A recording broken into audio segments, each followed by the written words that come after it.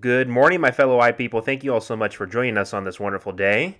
Ahead, we have a look at how FaceTime can make its way into a future HomePod or Apple TV. High refresh displays could finally appear in this year's iPhone 13 for silky smooth scrolling. And a brand new line of iPad Pro is, crossing my fingers, just around the corner. We are all set to unwrap the tech of today, but first, let's check in with our special guest, Mr. iDevice Help. How are you doing? I'm doing all right. How you doing, man? Pretty good, hanging in there. Yep. So tell the listeners about how you got started on YouTube. What was your journey? What does that look like? Well, honestly, when I first started YouTube back in the day, I want to say about 6, 7 years ago, not really many people knew what YouTube meant and what it become today. Now it's just something entirely different. But when I started with an iPod Touch. That opened my world to the iPhone, to everything else, because I couldn't really afford an iPhone. So I started with an iPod. It was the phone without the phone, right? That's what Apple used to say. It was having Yeah, every feature on the iPhone except the phone, and it was more affordable. So that kind of got me started. I know I started messing around with jailbreaking, which is something that I don't do as much now, but that's kind of got me started then. And then just my interest sparked from there. I started messing around with iPhone when I first was able to buy an iPhone. The first iPhone I ever bought with my own money was iPhone 4. Yeah, iPhone 4 was the first. But the first iPhone I did own was iPhone 3G. Then I went and bought the original iPhone. So I went backwards. oh, And okay. then I kept going from there but actually, my parents bought the first ones for me. And then I went from there. Interesting. So when you started out, it was there weren't any really there weren't real resources at that time as far as learning how to be the quote unquote influencer. You guys weren't even called that back then. Are there any No, no, resources? not at all. Are there any Not at resources that all. you would recommend now for people that look up to you and want to become a YouTuber? I think you're your own resource when it comes to personal, creating your own thing. Because YouTube is all about, as a matter of fact, it was broadcast. YouTube broadcast yourself back then, so it was more like you being creative, you coming up with ideas on how to transmit information, and it's fun to me this till this day. I feel that way till this day. But the one thing I always say that if you want to become a YouTuber and you want to be successful at it, you have to really love what you're doing. Like you can't just go on YouTube and expect to be successful if you're going to do something you don't appreciate and love doing because you're just going to get tired of it. I wake up every day. I love what I do. I love doing research. I love digging through iOS, iPadOS. I love testing all of these devices and it makes me want to do it every single day. So consistency every day and just loving what you do, I think is the key to kind of be successful on YouTube. Because if you don't like what you do, you're just not going to do it. It's you'll burn out. Yeah, that's very You'll burn important. out, yeah, yeah. And there's times where I'm pretty sure other fellow YouTubers can relate to this, where you feel like you need a break because Hmm. yeah, sometimes it's so much software that Apple is pushing, so many products, so much to cover that it is fun, but at the same time overwhelming in some cases, and you have to kind of like push back and say, maybe I need a little bit of a break. I don't want to burn myself and end up not liking what I do. But yeah, it to me to this day is like the first day every day that I wake up and come up with a video idea or present something to my audience. So it sounds like you have a routine. Do you kind of like prepare like, oh shoot, it's a Tuesday, I better get ready because the beta is going to drop today, and set my Yeah, my well, whole rig yeah, up and everything. that's right. That's right. Because as we know, Apple kind of falls into a pattern Hmm. for oftentimes for software releases. Sometimes they're predictable, sometimes unpredictable, as the last 2 years have been sort of unpredictable. But for the most part, they can be predictable. And yeah, that's pretty much what I do. I just look at my calendar and look at my schedule and say, well, I think Apple might release this next beta on a Tuesday, which is normally what they do. I mean, we're in beta, whatever beta it is, and then we just kind of calculate from there, or I calculate from there based on experience. And then I kind of do my schedule from there. I always do sort of a must download app towards the end of the week, which launched today. And then throughout the beginning of the week, I'll have some tips and tricks videos, something that the audience really likes. They really engage with those types of videos. I give them some of that content. And then Tuesdays, that's when I do the follow up for the software. And towards the weekend, I then follow up with the additional information for that software that dropped earlier in the week. It's pretty much what Excellent. I do. Excellent. Yeah. So you really, if you're going to dedicate to YouTube, you have to be really regimented. It sounds like, especially with You tech have to. YouTube, because you have to keep track of Yeah. when certain software is dropping, things like that, products. Um, Mm-hmm. when you were first starting out and you were reviewing things, Did you ever just buy something just to review it and then return it afterward? I have. Yeah, when I Yeah. first started, I couldn't afford to buy, two iPhones or, nothing like that. It wasn't like that. It was just, okay, I have $400. I got to buy, I don't know, this new pair of earbuds or whatever Apple released at the time. And then I said, now they released something else and I don't have the money. So I have to kind of play around with the budget because I was Yeah. just young. I was just starting and it was just for the fun of it. So I'd had to buy a phone and then return it and then buy something else and then return it or keep it or decide what to do with it. Yeah. So now it's a little more easier. It's easier, I can say, with that. But back then it wasn't easy at all. I bet. For people that are just getting started, do you recommend filming with an iPhone? You know what? Believe it or not, I did film a bunch of my videos at first. When I first bought that iPhone that I mentioned, the iPhone 4 and the 4S, I did film some of those videos from that iPhone using my iPod Touch. So the iPod Touch would be on camera, and the iPhone would be my recording camera, because I didn't have really a studio camera or lighting or anything like that. Yeah. But nowadays, the iPhone camera is so good. It's so good in my opinion that you could get away with it if you're just wanting to just share some brief information. You don't want to do anything real professional, anything like that. If you just want to shoot and go, you can use iMovie to edit it and just shoot it on your iPhone. And I think you can relate really good content that way because the technology has gotten, in my opinion, really, really good. Well, it's to the point where some creators are mentioning, "Oh yeah, I film my videos on an iPhone," and I think to myself, "Wow, I didn't even realize the video looks so good." It does. You can't Yeah, tell it comes yeah. from a mobile phone. Yeah, once Final Cut Pro comes to the iPad, I think a lot of creators are going to switch over from a Mac to editing on iPad because sometimes I do some lightweight editing on iPad and it's just to me so much faster to do it. That's So, interesting. So yeah, you think with what little you can do with things like iMovie, LumaFusion, things like that, you're saying that your editing is a bit faster on an iPad?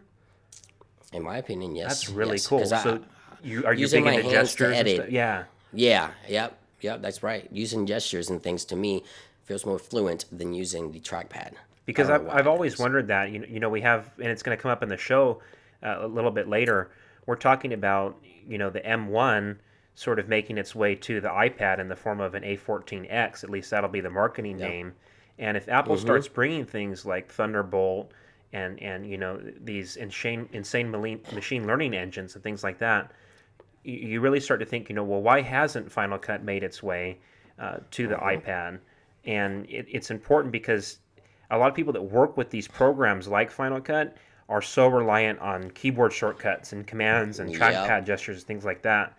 Do you think that because the iPad is on the cheaper side compared to something like, say, a Mm-hmm. MacBook, do you think the Yeah. new era of creators will feel more at home pinching and pushing and using multi touch for editing, just doing everything with their fingers? Do you think that's the new age of editing? I think that's going to be the new age of editing. Absolutely. I think Apple is going to eventually just kind of merge the softwares or the experiences all Mm-hmm. together. I'm not saying that maybe the Mac will get a touchscreen. It's a possibility. We never know. Apple hasn't done it yet. But I bet Apple's putting all bets on iPad. I mean, there's nothing else more recognizable in the tablet world than an iPad. And when Final Cut comes to the iPad, which hopefully it does within the next year, I think M1, as you mentioned, the A14X, which is rumored to come to the iPad, is a key element to make that processing power happen on an iPad to bring pros over to the iPad and edit as their workflow brings, all their workflow over to iPad because I think that's going to be the future. Definitely. I find myself every year replacing more tasks on the iPad versus the MacBook because the iPad has just Yeah, become so powerful and it's always been so versatile. So the more that exactly. developers really start to adopt it in a professional sense with real photo and video editing tools, it just gets more and more exciting every year. Again, I've transitioned most of my tasks to the iPad, and when it comes to design, I'm a huge graphic designer. When it comes to design, I always go to pick up the iPad, and I'm running a 2018 12.9 inch. So I find Yeah, myself, interestingly enough, reaching for that 2018 iPad more so than my 2020 M1 Mac. I know that yeah. my M1 can run circles around my iPad, but when it comes to graphic design and anything artistic, I have to grab that iPad. And it really shows, like you said, the versatility of the iPad in that sense. It's an indispensable tool as a creator. Yeah, and I think the A14X or the M1, whatever they decide to call it, is going to have a huge role on Final Cut and compression and all that good stuff happening over on iPad. Pretty sure. Definitely.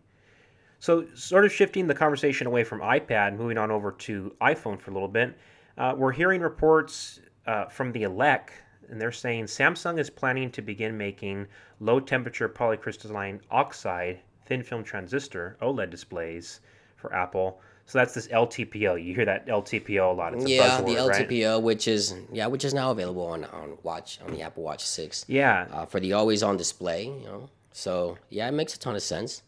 So Definitely does. the deal here is LTPO is it's more power efficient and it allows for this dynamic refresh rate that, as you mentioned, the watch has, for example, where it can sort of up and down clock the refresh rate of the screen depending on what you're doing with the device. For instance, when Right. the watch is just hanging down and you're walking around and you need to glance at the time, it's only maybe refreshing that screen at 1 hertz, 1 time per Yep. second, just so you can glance at the time. Versus when you start picking it up and playing with it, it needs to hop, up clock itself right up to 60 hertz so you can start pinching and pushing and scrolling, whatever it may be. So when we hear, dynamic refresh rate, it's been one of the most requested features on the iPhone since it made its way to the iPad back in 2017. Apple dubs it ProMotion. That's their marketing name for it. And Yeah. this allows for silky smooth scrolling. You can watch movies and music videos that are true to life. Oh, that it's actually, amazing. It's yeah, that amazing. actually I mean, I premiere have it the on my iPad. correct frame rate. Yeah. So this is just something that anybody with an iPad Pro knows and loves. Anybody with an Android phone knows and Yeah. loves, and it's one of those things Yeah. where it's long overdue for the iPhone. And we heard last year that Apple just wasn't getting the yield that it needed from Samsung in order to deliver these chips at such a massive scale. This is one of the best selling smartphones, iPhone, in the world, and so Apple really needed the yield there as far as these screens, and Samsung just couldn't deliver the high order that Apple demanded. But it says here, according to the Elect, that the LTPO 120 hertz refresh rate displays will make their way to the iPhone 13 this year. Lots of people corroborating this. Maka Takara, Ming Chi Kuo, all these guys are in on this. Will this be game changing for you, or do you think? My question to you would be: do you think this is one of those things where only the nerds are going to appreciate it, like you and me, or do you think the masses are really going to notice a difference? Well, it depends on how Apple markets things. Well, Apple is a master of marketing things, but I think it's going to be a game changer because this will enable a whole world of possibilities that you can physically look at. The display is the first thing you look at on an iPhone, right, or any device when you grab it, any phone. You look at the display. That's the first thing that grabs you. If it can do something that the other one can't, that's a bonus point. Like the iPhone 12 can't do this, right? So that could be a selling point, right? So always on display, obviously, and the adaptive refresh rate. I think the adaptive refresh rate is something more for the nerds, right? So maybe I would notice this, but the average consumer just doesn't really. I don't think that they don't really care. But really, it doesn't matter as much, I would say, to the average consumer because, I mean, take a look at the iPhone 10R, for example. I mean, that was a sub 20p display and it sold incredibly well. So that just shows you that I guess the Apple consumer just doesn't really dig into this type of feature sets, right? But it looks like this could be a game changer because of the ability of the LTPO display being able to change its refresh rates. Well, here's the thing. I would argue that the dynamic refresh rate, the dynamic aspect of it, is perhaps the most important thing for the consumer because Apple likes to design technology in a way where it becomes invisible, right? They always say, oh, you're conscious of only what you're doing and not the device you're doing it Yeah. with. The technology kind of fades away. And they very much did the same thing with things like 5G, where it can turn itself on and off dynamically, so it's not completely eating up your battery. It's kind of only on when you need Yeah. it, and you don't have to think about it turning on. So I could see Apple applying the same thing in terms of a dynamic refresh rate, like they've done with the iPad, on the iPhone, where the average user, doesn't have to think about toggling it on and off like they would have to do on an Android device, because it's sort of bouncing back and forth between frame rates as needed. They want the feature to be helpful when you need it, but also fade away when you don't. And Yeah. when I say fade away, that that also comes with with battery life. Battery life plays a huge role in that because yes, LTPO is a lot more power efficient, but if you have the display constantly refreshing at 120 hertz, that Yeah. can That's really gonna eat the battery yeah up eat the quick. battery up like crazy, and we've seen that on Android phones. So it's Mm-hmm. really one of those things where Apple kind of wants the technology to fade away, and they want to integrate it in their own way. Yeah. Oftentimes, Apple isn't the first at many things, Hmm. believe it or not. Apple is more of a sit back, wait and see what happens, and when it's ready, it's ready. If it's not, then it's not. And I've seen this happen over time. I've been covering iPhone software For for sure. like seven years now, and I've seen this happen before. Apple brings a piece of software over to the iPhone, and then when it's ready, you don't really even notice it. Like it's just there, like you said, and it just fades away with the technology. It's just you use it, and it's there. That's it. You don't have to worry about it. Well, you think about things like, obviously like AirPods, this Bluetooth LE integration along with their proprietary silicon, their chips, offers this unparalleled level of convenience as far as pairing and unpairing your devices, and we don't think about that. But it took Apple probably so many years to materialize this idea of what they wanted the Yeah. pair of headphones to be, and so we Hmm. talk a lot about that, about how Apple molds their products, and like you said, it doesn't rest on its laurels, but it definitely people say Apple doesn't innovate anymore. That's definitely not the case. They're innovating At all. perhaps faster than they ever have, but it's a matter of perfecting these technologies so that they're ready for the massive, and they're not difficult to toggle. They're just there when you need them. Yeah, yeah. Ease of use. That's Hmm. the key word for Apple right there. So we have a new report from Mark Gurman today, and he's revealed that Apple has been developing new speakers, new HomePods, presumably, that are packed with screens and cameras. He suggests that we could see a future with HomePod like devices that are built with FaceTiming and other functions built in. What do you think about that? Once again, this makes a ton of sense. And I remember when this report came out, I was in the kitchen, I believe, and my fiance said, Apple just discontinued the original HomePod. We love it. That's you might want to buy another one. And I was like, you know what? Just because the HomePod, and I went on Twitter and tweeted about it. Just because the original HomePod was discontinued does not mean it won't evolve. And it's exactly what I tweeted about. Mm-hmm. It makes a ton of sense. Google is in this space, Amazon is in this space where you have a speaker slash with screen on it, and Apple wants to build a hub. To me, Apple is going to most likely build a hub that has accessories like the HomePod Mini, the Apple TV, your tablets, and this could serve as a hub. And it makes a ton of sense that Apple makes a Face ID slash HomePod a speaker for the home. To me, it makes a ton of sense. So for you, when you speak for yourself, do you think this would replace in your home any Google or Nest stuff that you already have set up? I don't know if you use that at all. So the thing with Apple is, of course, ecosystem. So since I'm so bought into the ecosystem at this point, where most of my products are Apple products, Hmm. this will just be the home run, right? Because then I can just have a hub for all of my products, which Apple kind of uses the Apple TV in some form, as the hub for the home. But I think this next HomePod product will be that product that brings everything together, at least in the home. A lot of people don't realize that when you purchase an Apple TV, it really becomes your home hub. It's the device that pings everything else. Your Yeah, speakers, your phones, everything else. It's sending information constantly. It plays a role if you use something like Eero or any other company yeah, that integrates. It plays a role in encrypting your Wi-Fi network and protecting you privacy wise. So it's a huge infrastructure that you can see Apple sort of building in front of us. And again, they're yeah. thinking very carefully about how they do it to make sure that everything aligns with their values of privacy and security and this robust level of convenience that we come to expect from Apple products. I myself, I'm the same way as you. I don't I don't use any of the Google, Alexa, or anything like that. I'm chiefly just HomePod, Apple. Love being in the Hmm. ecosystem. Love the privacy of it. Um, Hmm. However, when we look at the industry as a whole, this would be a hard sell for a lot of people. Even dedicated Apple fans out there still rely heavily on these home hubs from Google and Amazon and things like that. So, what do you think is going to be the value proposition here with Apple? Is it just going to be that improved level of integration in the ecosystem? What do you think? What do you think I is think Apple's secret tool? Well, I think Apple is always going to be touting security and privacy. That's their number one thing. I believe that's going to be their number one thing to achieve here because this is going to most likely have a camera, right, and a speaker and a microphone, so it's in your home. They're definitely going to sell that to the maximum. Quality hopefully is good because as we know, the original HomePod, believe it or not, I love it. I really love the original HomePod. I think the sound is amazing. So if they can bring that over and continue with that, that's also a good selling point in my opinion.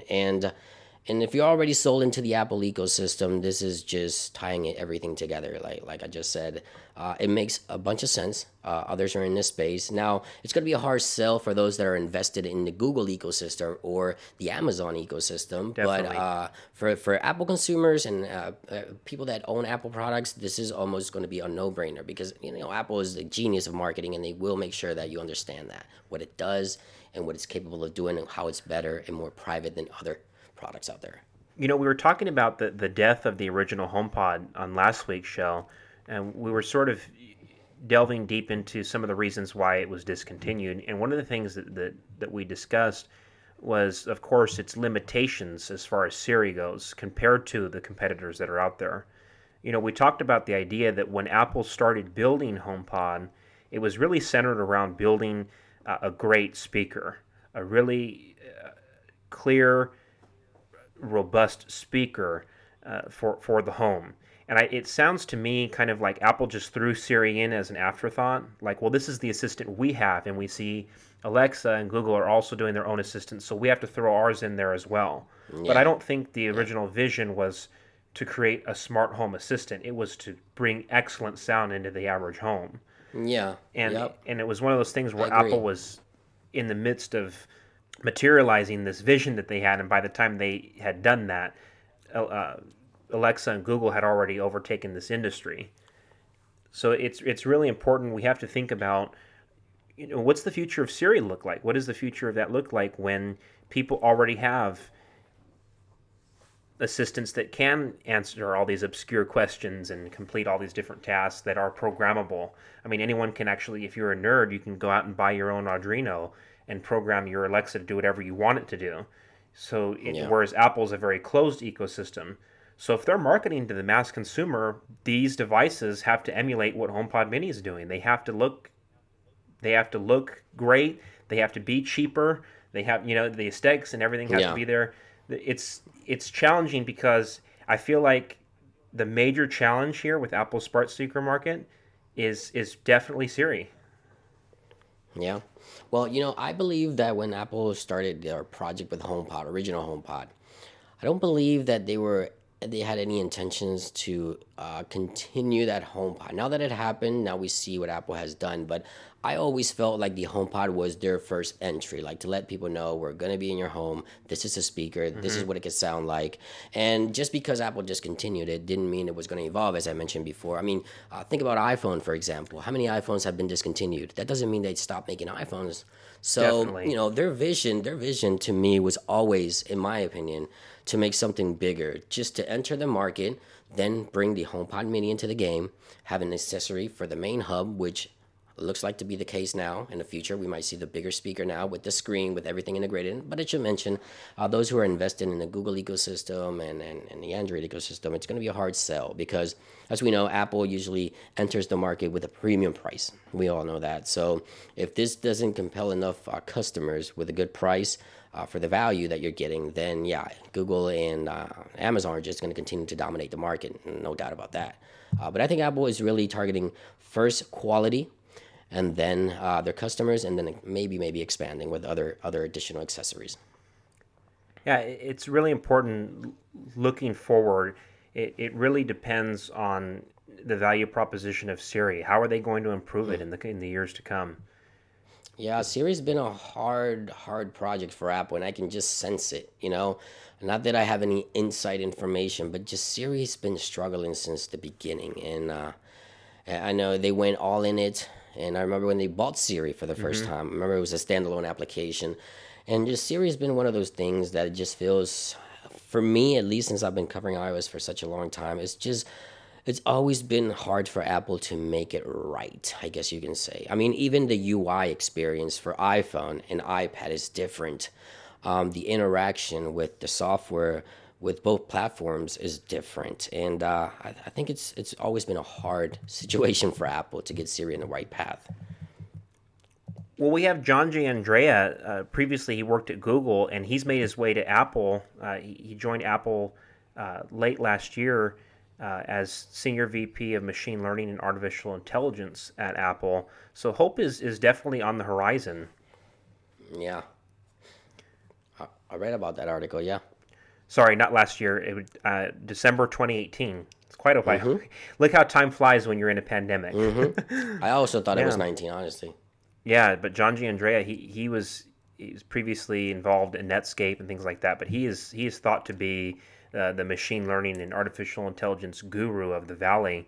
And so to have him on board at Apple kind of again leaves hope on the horizon for Siri. We're just kind of waiting to see. And like you said, Siri is so segmented between platforms.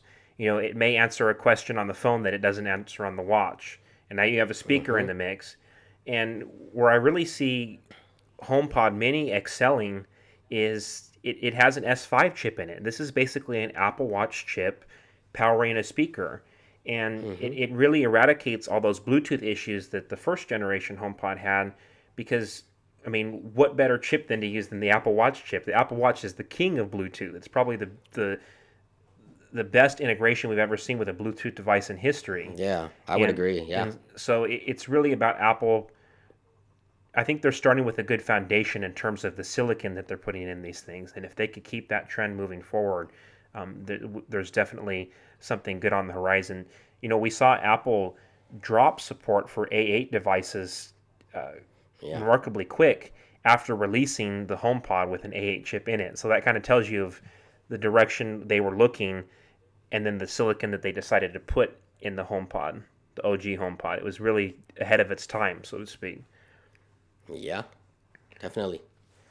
You know, we have Joe Rosenthal from Mac Rumors weighing in on the current beta cycle. Apple released fifth betas of iOS 14.5, iPadOS 14.5, watchOS 7.4, the whole works. tvOS is also in there. He was weighing in. He said it's been 48 days and counting, probably 2 to 3 weeks more at minimum until the final release. It's a long beta cycle. At this point, we're over 50 days in terms of the iOS 14.5 beta cycle, and it's packed with a bunch of new features as far as blocking app tracking, new Find My support. What do you think about this? Do you think Apple's just waiting to release a new iPad and it's going to ship with iOS 14.5? Well, I believe so. I believe they can either do two things here, right? Because sometimes software has to go along with products, and that's the key here. If Apple was to hold an event in April, which is now rumored to be, then we should expect the software to release most likely during the event for support for those new products. Maybe, as we know, AirTags are looming. We don't know if that's going to happen here shortly. We've been hearing from that forever about those. But it all depends on Apple's events and product release schedule. In my opinion, if they're not going to be releasing an iPad shortly, then the software could most likely hit devices within the next 2 weeks, I believe, no later than that. But then again, that all depends on what Apple is going to do in terms of product releases. Believe it or not, I've seen it kind of interesting that Apple has kept the items tab within iOS beta since beta 4 and beta 5 without any sort of function to it. Because we don't know, I mean, we know what it's capable of doing, obviously, but we don't have the product that we know it's there for. Yeah, you know what I'm saying? Yeah, 2 generations, 2 betas ago, which is 4 weeks ago, we saw the items tab finally resurface because it was in the code, we just couldn't see it. It resurfaced in terms of an actual button that you can toggle on the bottom, and it mentioned that hey, this will sort of be the place in the Find My iPhone app for all your Find My enabled devices. That's all it says, quote, Find My enabled devices. It also says it works with Beat headphones. Now, I wasn't clear if those are existing Beats wireless headphones or what I've exactly played the around with the verbiage there was software. referring I've to. I've tried to do as much as I could to try to pair any Apple product or Beats product to this items tab. It just wasn't happening. Interesting. I think this is not going to be unlocked until the final software is shipped and the product that it's meant for is out there, or at least looming to be released before the software is out. So, I mean, like I said, it all depends. It all depends on what Apple is going to do with AirTags. Keep in mind, AirTags is also one of those products that Apple has to be very careful with because it is an item's identifier, right? And this can be used for stalking someone or something like that. So Definitely. that's a big responsibility on Apple's shoulder on how to manage and handle this situation. Maybe even Apple has AirTags out there now, and that's why we see this tab in the beta. Because maybe some developers do have them in hand to try to give some feedback to Apple on how to sort that privacy situation out as well. Who knows? Yeah, we're definitely expecting an Apple event to occur sometime next month in April, after Prosser and many others fooled us with the 23rd date. I think Prosser seems to think that all of them were getting played by Apple. That Apple's sort of found the person who's been leaking this information and is now feeding them incorrect information, and it's to That could be the case. sort of play with the leak community here. But it's important. We are expecting an event in April. New iPad Pros are expected to make an appearance. AirTags, presumably. They're starting to feel like AirPower now. Oh my God, yes, An iPad Mini, and perhaps an Apple TV. And Prosser is even saying as a wild card, we might see a new iMac, even though that's not, a lot of other rumors suggest I that's think later that's a this lot year. of products. Yeah. I think that's a lot of products for one event. I mean, That the was my last two thought events. exactly. Yeah, the last two events we've seen what, three products at the most being released by Apple.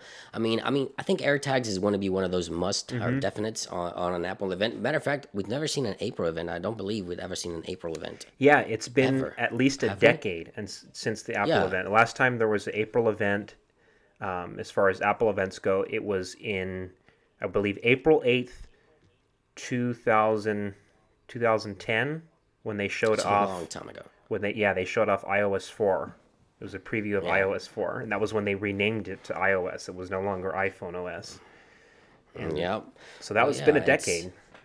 It's been Over a a decade, long, yeah. long time. So, an April event could be a possibility. Definitely could be a possibility. It's just been such a long time. I just think it's too many products. I don't. I want the new iMacs to come out because I really want one. As a creator, it's so important, yeah. Yeah, it's an important tool.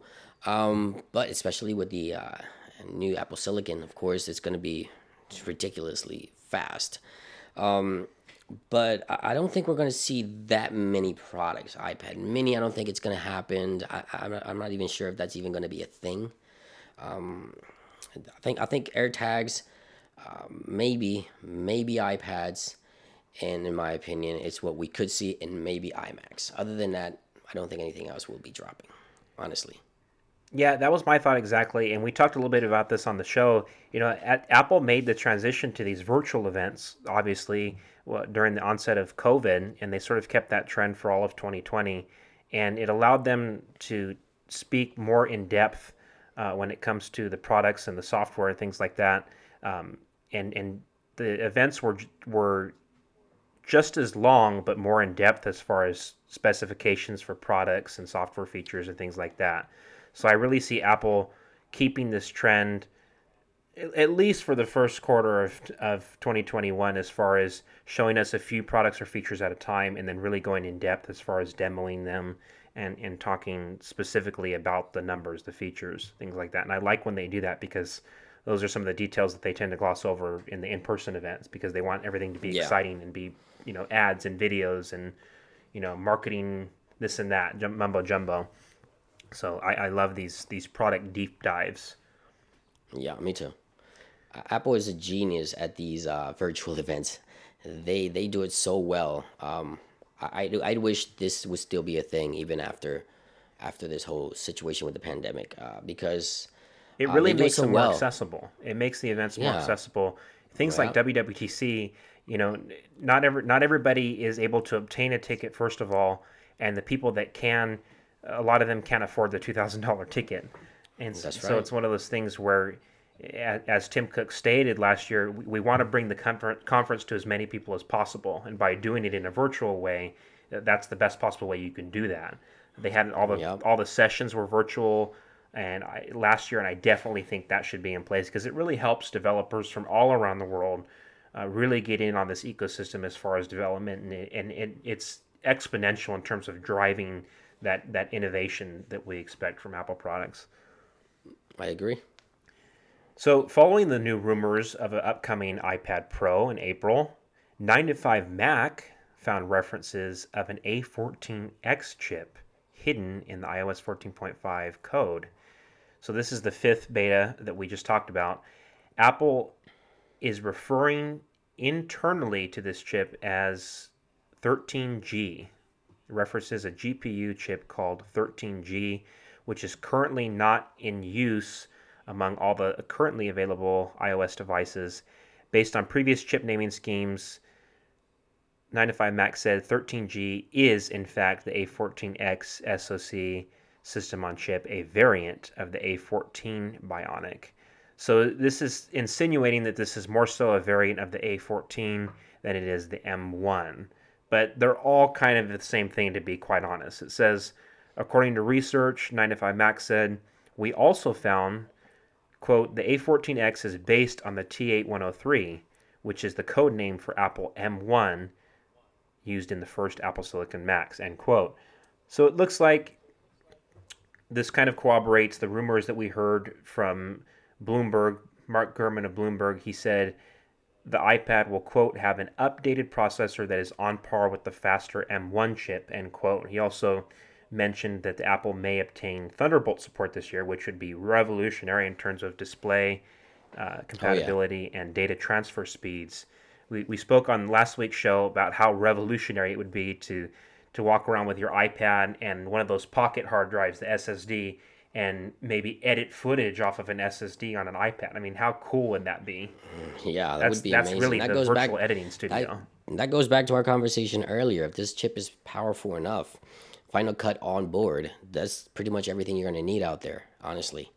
Yeah, and I mean, if this truly is the M1 architecture making its way to the iPad, there's no excuse not to have Final Cut Pro, Logic Pro. I mean, Yeah, this exactly. chip is made, you know, right off the assembly line for these Pro apps for Mac.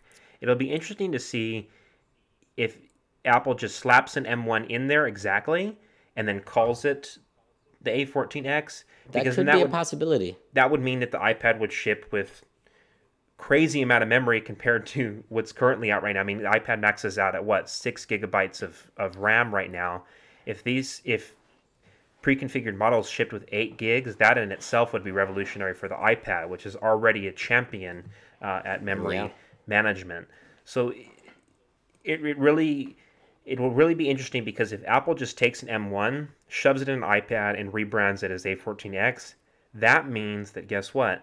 That Rosetta 2 transition layer is in there. So As could we is. see apps that are truly cross-platform? Could we see iPad OS 15, where I can now port universal Mac apps from my Mac to my iPad? And maybe if I can't use those apps in full screen, I'm using them as widgets. These are some of the things we start to think about. So the future Hmm. looks incredibly bright for the iPad. Oh yeah, definitely. I agree 100%. It's gonna be crazy. I'm excited for this next iPad, honestly. I want to ask you, I'm sure you've seen these Justin Long Intel ads. What do you think of these ads? They're poking fun at Apple. They're saying, hey, Apple's not for gamers, Yeah. all this nonsense. What are some of your thoughts Well, there? it's kind of funny because most Macs still run on Intel. So they're kind of bashing their own stuff. you know?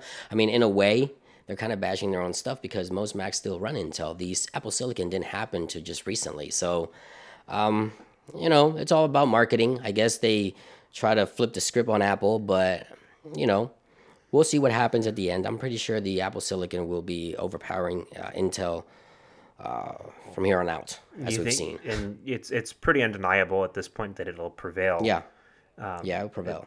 as far as a true market competitor, even to say the least.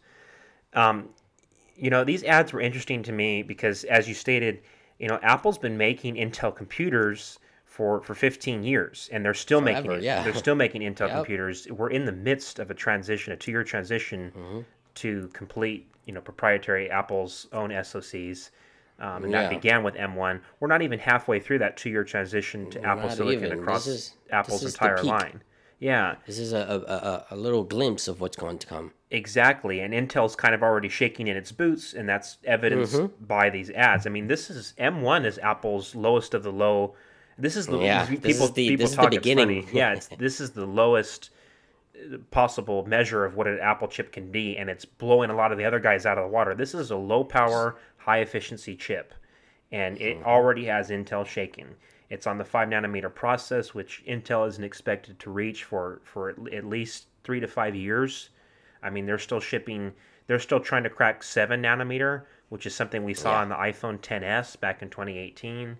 So it Yeah. really Apple. shows that Intel was resting on their laurels, so to speak. And when they say things like, the Mac is for the game, or the Mac isn't for the gamers, that's definitely true. But that's Apple's failed attempt at implementation for the games. Apple Arcade is not what the gamers want, and No, so at all. it's really, to me, this ad sells to prospective buyers more sells. It does a better job at selling PC hardware versus telling viewers why Intel is better than Mac. Because it's not really, Yeah. you can't compare silicon to computers. Right. And that's evidenced by the 100% fact true. that many Macs still have Intel-based processors in them. Intel will sing on a Mac. It's not like Intel chips perform better on PCs. There's just more hardware options on PC that are maybe more conducive to people who game, or people that need 2-in-1 flexible displays, or things like that. But when it comes down to the key features that people really come to expect, professionals, people that want to get work done, it really comes down to, I mean, battery life, efficiency, and performance. Those are the three most Yeah. fundamental things, and that's why most professionals are making their way to the Mac if they haven't already. Yeah. So I'm on that fence right now. yeah, I'm waiting for the MacBook Pro. you're waiting. Yes, so it's interesting. Pat Gelsinger, he held a virtual event earlier this week, and he's the CEO of Intel. And he said that Intel is shifting its focus towards the foundry business. They want to manufacture chips for other companies in the Valley. And he's saying, we're going to court Apple as a customer. So Harry McCracken on Twitter, he was tweeting about this, and he said, he was kind of poking fun at this. He said, quote, "The age of the Intel Mac might not be over just yet," end quote. This is kind of funny because now Intel's CEO is saying they're going to vet Apple, as a foundry partner to manufacture Apple's chips for them, after they just spent, the past few months delivering this smear campaign on Apple. So Yeah. it's kind of an interesting relationship that these two companies have. And this is all while Apple is continuing to manufacture Intel MacBooks. That's what was so interesting to me. I saw the ads, and they were funny. I was like, wait, you're kind of bashing your own products in a way, because Apple is probably one of your biggest customers, and most Macs still run on Intel. So I don't think it was the right approach. I don't think what they were trying to do with that, but we'll see. Very interesting stuff. Now it's time for a very special portion of the show. Are you ready? It's called Get to Know the Pro. We're going to ask you a series of 10 questions. You're going to have to answer them as quick as you can. Are you ready to go? Oh, I'll try. Let's go. Get to know the pro. I would say, come on down, like you're on a right. game show. Number one, two of them have to go. iPhone, iPad, or Mac. Two of them have to go. You can only live. Oh my God. I only live with one. I have You to got to live with answer quickly. iPhone. iPhone. Number two, silver, space gray, or gold. Gold. Three, trackpad or mouse. Trackpad. Would you rather live without Wi-Fi for a year, or have an iPad mini be the only device you're allowed to use for 6 months? It's the latest one, but it's a cellular model. I'd rather live with the iPad mini. Okay. That would be a nightmare, uploading all your videos on that over cellular. Yeah. Number Yeah. 5, Spotify or Apple Music. Honestly, Apple Music. Why? Quickly. Because of the ecosystem that I'm living in. Nice. Number 6, one has to go Instagram or Reddit. Oh, Instagram. Bye. And number 7, aux cable or Bluetooth all the things. Bluetooth all. Number 8, AirPods Max. Overall, win or fail? Oof, love them. Win. Win. Okay. Number 9, Pages or Microsoft Word? Microsoft Word. And number 10, Apple TV remote. Yay or nay? Oh my God, no. Hate it. You hate it? They need to fix it. They need to fix it. That's been I quite just use my iPhone. controversial topic on this show. I just use my iPhone. I'd rather just use my iPhone because I can type on the iPhone if I have to type anything in the search. Yeah, I know it has the little Siri button, but I always press the Siri button before the menu button when I'm trying to press the menu button. It's confusing to me. They should just ship everybody a dumbed down iPod Touch that's always on with an always on display. That'd be cool. But they're not going to do that. No, that comes in the There's box. rumors of a new rebranding for that remote, eh? Yes, so Steve Moser over on Twitter, and he's an analyst over there for Mac Rumors. I love his work. Yes, I follow him. I love Steve Moser. He posted on Twitter. There's some interesting stuff in the tvOS code that we found on the 5th betas that were seeded out earlier this week. And he was noting that the TV button, which is previously called the home button, has been renamed to the TV button. That was what everybody was calling it. And all reference to the Siri remote is gone. It's just called the Apple TV remote. It's no longer referred to as the Siri remote at all, anywhere in the code. All that verbiage has been completely removed. So it kind of dips into what we were talking about as far as, does Apple have to, in order to improve Siri, do they kind of have to distance themselves from the Siri branding? Will they reveal a new assistant that's better than ever, that has better features, better integration? It's one of those things, as Apple trying to distance themselves from Siri as they move on to something greater. Well, that's a tough sell. I mean, Siri's, I know, like I mentioned before, Siri's been a tough piece of software for Apple for a long time, in my opinion. I just see I can feel the struggle within the software. Yes. They try to find the right approach, but they're just full in now. I think it's just so hard to pull back now. Siri, believe it or not, even though it's not the most popular assistant out there, it's already engraved in the ecosystem as well. I mean, Definitely. That's what most Apple consumers just know. If you change that, it's gonna be tough. Apple doesn't usually make big changes drastically. If they do, it might be gradually. And when they do, it's something, it's important. It's an important change. They obviously, if they were to change Siri, they'd already have something else in the works that's years in ahead. the works. Yeah. And also it feels like it's all almost like Siri in a way, so that consumers don't feel it's like iOS. Like, you see that the icons pretty much look the same forever. They take their time and they make drastic change only once in a blue moon. It doesn't happen. The last major change, honestly, from the UI on iOS was from iOS 6 to iOS 7.